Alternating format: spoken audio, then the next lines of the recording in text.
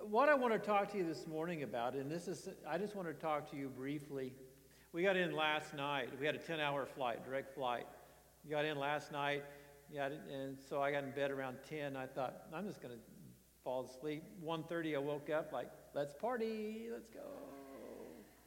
So I thought, I'll just lay here for a while until 5 o'clock, then I'll get up. And at 4, I said, I can stand till I can stand no more.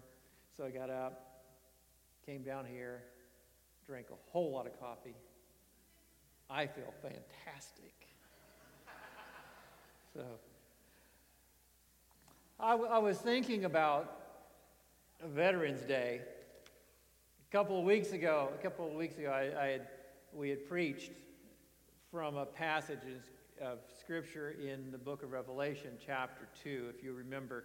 We're talking about the church of Ephesus and how the Lord went through a whole list of things they were doing right. And then he got to that one part. He says, there's just one thing that you missed. There's one little portion that you overlooked, that you've let slip. And he said, you have lost your first love. You ever been lost? I mean lost. I mean, you have a GPS, but it doesn't matter. You're lost. You ever been lost?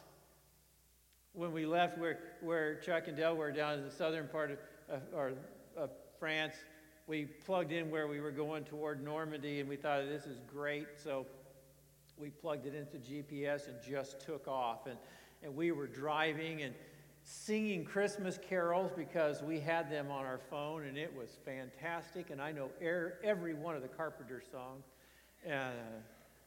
So we were having a great time. And about midnight, we pulled in where we thought we were going to be to realize that we weren't there at all.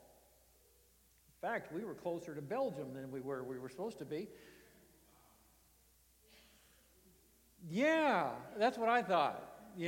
So anyway, we drove, and about 2 o'clock, we found a hotel. We were lost. And so we decided, we're just going to wait until the next day. Got up, found out where we were. Sometimes you can lose things, and you don't even know it until you realize that you're looking for it. And that was the church in Ephesus. They had lost their first love. And it wasn't until the Lord brought it to their attention that they realized, wow, I lost my first love. And then the Lord was so gracious and said, you can regain it. He said, be restored to your former estate. I love that anytime we lose out with the Lord, it's always that we have fallen. But when we gain something from the Lord, we're always restored. Anytime that you grow closer to the Lord, it's always going up higher. Don't you love that? So here's in 1 Timothy chapter 1, Paul is speaking to Timothy. And we're talking about this ripple effect of one generation blessing another generation, blessing another generation, blessing another generation. And here's Paul talking to Timothy, and he says, Paul, an apostle of Jesus Christ, by the command of God our Savior, and of Christ Jesus our hope, to Timothy, my true son in the faith. We know he wasn't his son in this world, but he was a spiritual son. He had raised him in the faith, and he said, grace, mercy, and peace from God the Father and Jesus Christ our Lord. He says, as I urged you when I went into Macedonia, when he had heard the Macedonian call, he was heading into Macedonia. He said, stay there in Ephesus so that you may command certain men not to teach false doctrines any longer, nor to devote themselves to myths and endless genealogies. I want you to look at that for a moment and compare it to Revelation chapter 2. Here's Paul telling Timothy, he said, Timothy, I'm urging you to stay here. I'm going there, but I really want you to stay here in this area, in this church of Ephesus, because they are teaching false doctrines, and they're going through endless genealogies, and they're believing myths. Timothy, I want you to be grounded in the faith, and I want you to hold them accountable. So I'm urging you, and he says, to give this command, to stay. Look what he goes on to say. The goal of this command is love, which comes from a pure heart and a good conscience and a sincere faith. So here's Paul, and he's telling Timothy, I urge you, Timothy, to stay here. I want you to work with this group of people. I want you to build this people up, and I want you to command them. And you say, well, what's a command? Is it a suggestion? And if you look up the word, it's command. Not like, would you please go clean your room, but go clean your room. It's not hearing your first name, but your first and middle name. It's not a choice, no option. And Paul told Timothy, Timothy, command them. He urged Timothy. Timothy was commissioned to give the command.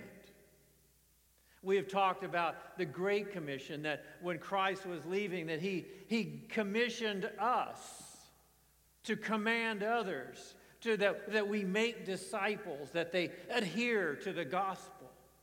I love what Paul said. He said, this command that I gave to no longer teach false doctrines. And if you look at Revelation chapter 2, one of the things that Jesus said about the church in Ephesus was, you do not allow false doctrine. Timothy did a good job. It also said that you tried those that said they were priests and prophets, and you found that they weren't. So Timothy, everything that Paul asked Timothy to complete, Timothy did. He even preached and he talked about love, and this is what Paul said about this goal. He said the goal of this command to straighten doctrine out and to get people on the right track and to quit worrying about endless genealogies and to quit worrying about myths and all of these trivial things that lead people away from Christ and they don't focus on the faith. He said the goal of this command is love. It's essential that we understand as God's people that He has commanded us to share the gospel, the good news. He has commanded us, He has commissioned us to go into this world and proclaim the message of hope to all.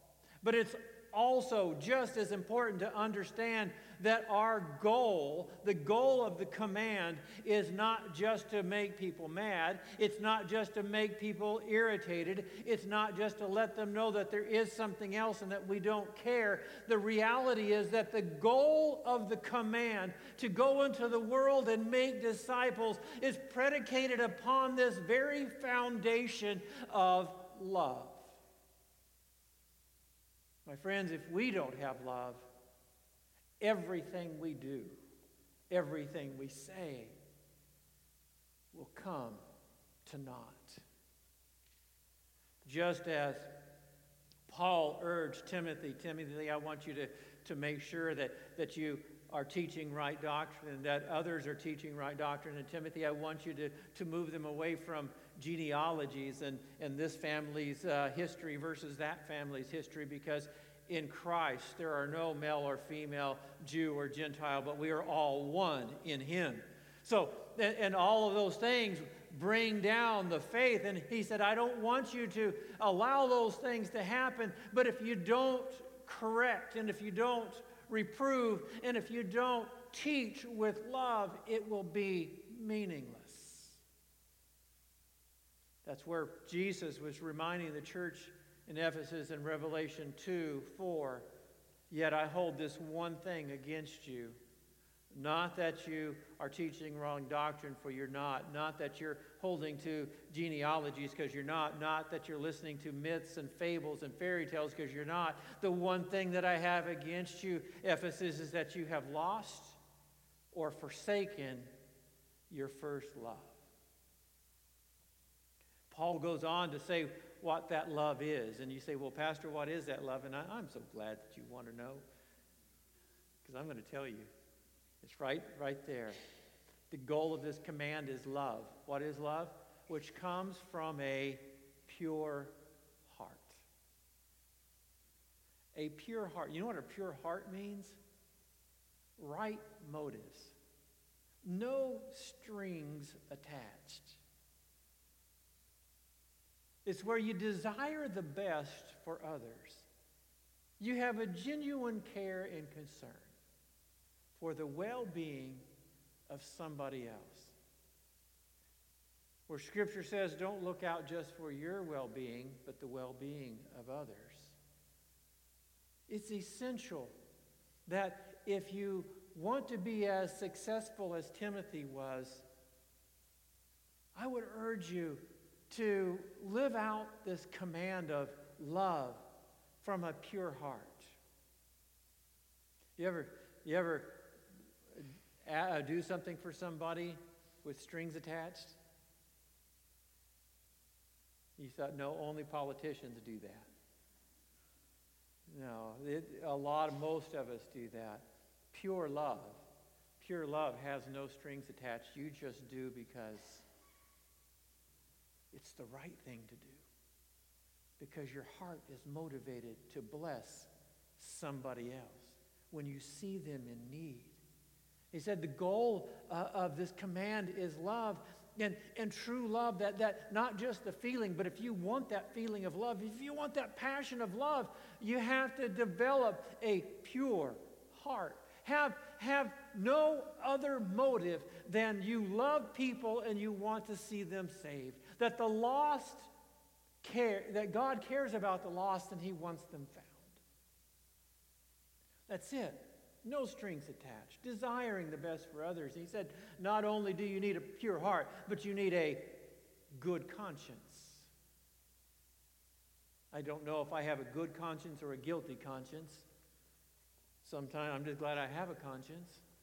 But the amazing thing about a good conscience, what he's really talking about is a conscience, because your conscience tells you what's right or wrong, but usually it works after the fact. You ever notice that? That you feel bad after you've stolen something? Yeah, I remember when I was a little kid walking home from school and I saw this Tonka truck in the front yard of somebody else's house and decided it had my name on it. I took it home. I didn't feel bad at all until my parents saw it.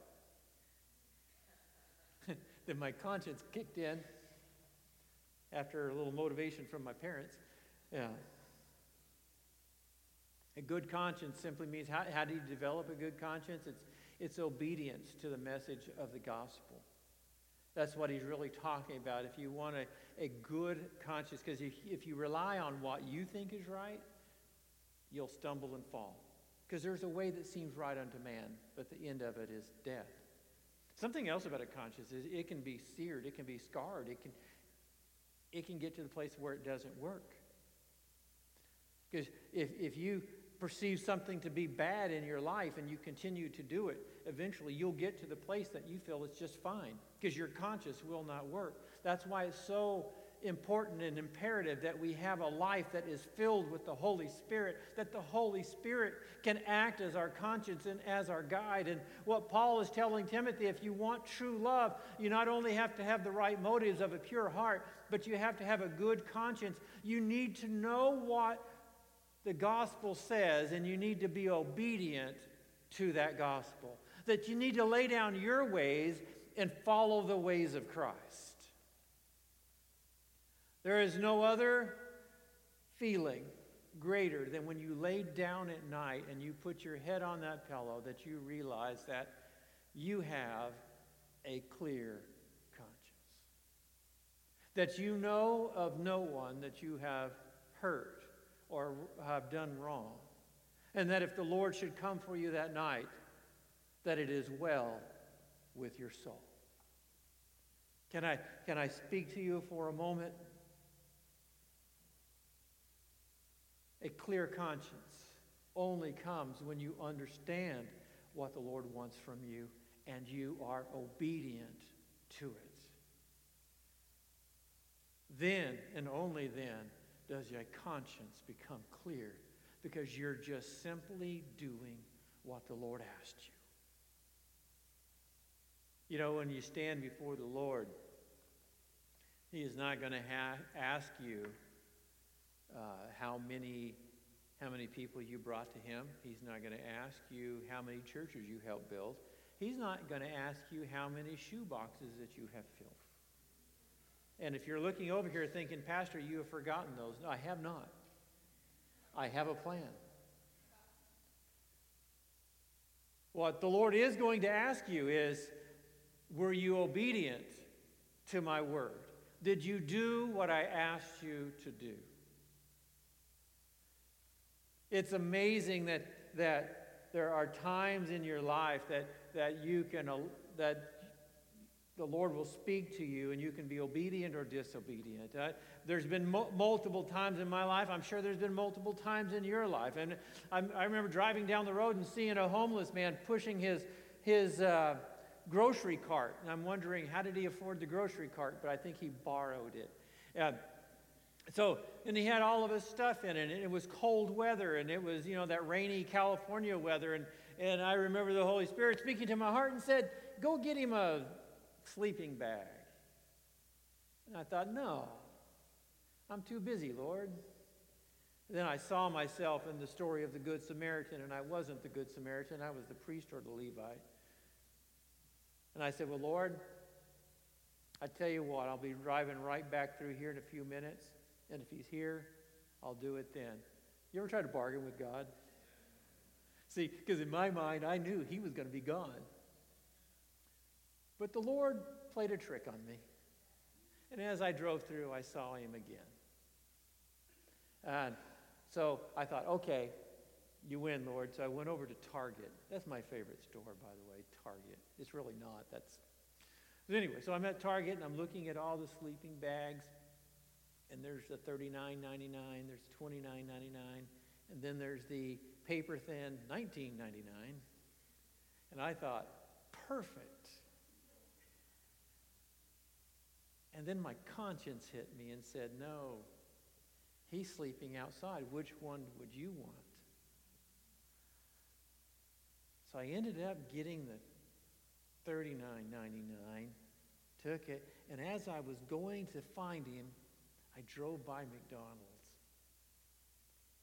And yes, I drove in and I got a Big Mac and an order of fries and a Coke. Oh, you want to know how good I was? I didn't even eat a fry. I thought about it a lot, but I didn't. And sure enough, I found him. And I gave him the sleeping bag, and I gave him the food, and I told him that Jesus loves him. And he came to Christ right there. Not really. He didn't even say thank you. And I was hurt. I had spent a good portion of my afternoon helping this guy that I don't even know his name, and he didn't even say thank you. He didn't have the audacity to say, I appreciate it. And then I thought, the Lord didn't ask me to do it so I could get accolades from Him. The Lord just said, do it. See, the results are not up to us. The Lord's just going to simply ask you, did you do what I asked you to do? If you want to have a clear conscience, obey the Word of God and allow the Word of God to have full effect in your life. Then, and only then, will you have a clear conscience. So you will have a pure heart and a good conscience and sincere faith. What is sincere faith? It's undisguised belief. That's exactly what it is. It's undisguised. I am a passionate follower of Jesus Christ. Why do you love me? Because the gospel says, love your neighbor as yourself. Why are you speaking to me? Are you trying to share the gospel with me? Absolutely I am, because I know that Christ is the way, the truth, and the life, and I have found eternal life, and I want you to have it too. I am not going to lie to you. I'm not going to put it behind a popcorn machine or a snow cone machine or smoke and mirrors. I believe in the gospel of Jesus Christ, and where you're living and what what you are doing can be transformed by the power of the Holy Spirit. That's the gospel. We cannot be ashamed of the gospel. If you want to have and live out this goal of command to love, love requires a pure heart. It requires a good conscience, and it requires undisguised belief. No gimmicks. No frills. This is what God did. For God so loved the world that He gave His only begotten Son. I believe, and this is not in the notes, so this is free. You don't have to pay for this at all. But I do believe that when the Scripture says God so loved the world that He gave His only begotten Son, that is exactly what He meant. That He loved this world. He loved humanity. He was willing to lay down everything for us. And I believe it's time that the church in America rises to the challenge and realizes that no matter how many catchy phrases and how many great songs that we sing and everything else, nothing can replace the gospel of Jesus Christ. That He died for our sins, that He is the hope of salvation, and that if you don't know Him, you have no hope. That is our goal. That is our drive. That is our ambition. But we do it with a pure heart and a good conscience and sincere faith. And when you put them together, you're creating an atmosphere where love will permeate your heart. Pure heart, good conscience, sincere faith. Mix them together, and what happens is we begin to love as Christ loved. I was in France last week. I was talking to a young Chinese man, Z King. We were at the retreat for Trinity Church, and I think we had 17 different nationalities there. It was just absolutely amazing. And this young guy, talking about ripple effect, this young guy was there. He's been in France for 10 years. And 10 years ago, he came as a student, didn't understand French. He was there as a student. And the person next to him, while they were checking in and getting registered, he said, "Do you need help with your French? I'll be glad to help you, and maybe we can partner and kind of work." And he said, "Yes, that would be nice," because he didn't have anybody. And then, so he started hanging around this guy, and this guy started teaching him French. The problem was he was using the Bible because the guy worked for Cru. And he said, "Hey, Z King, do you want to go to a Bible study with me?" And Z King said, "I knew no one." So he said, "Yes." So he started hanging around him. He said, "Do you want to go to church with me?" "Yes." Z King became a passionate follower of Jesus Christ.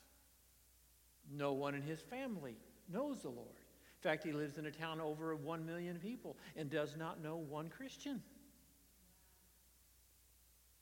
So Z King gets on fire for the Lord. So he starts getting other Chinese students and says, "Man, you need to come over here because the church," get this, the church is the family. Because everybody in the church is from some other place, and they're looking for a place to identify and to be known and to people to know their name.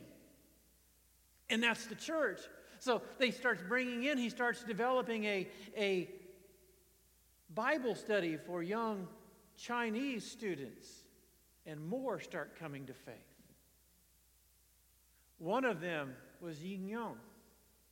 Yin Young had just given his life to Christ, and I believe it was in 2014 or 2015. I took a group of young people over to France, and they were at this retreat where they were working with young French students, and they were trying to help them understand or teach English, and they were speaking in English, and they were sharing the gospel. And Yin Young went, and he was talking to those that we had brought, and he says, "I just don't know if I can be a Christian because I live in a town of over 1 million people, and I don't know any Christians." And they said, "You can do it." And they started pouring into his life, and then A couple of years later, we were over there for a few months, and we were talking to him, and he says, Pastor, I'm getting ready to go back into China, and I don't know anybody, and there's no one that I know that's a Christian, and I'm going to share my faith with my family.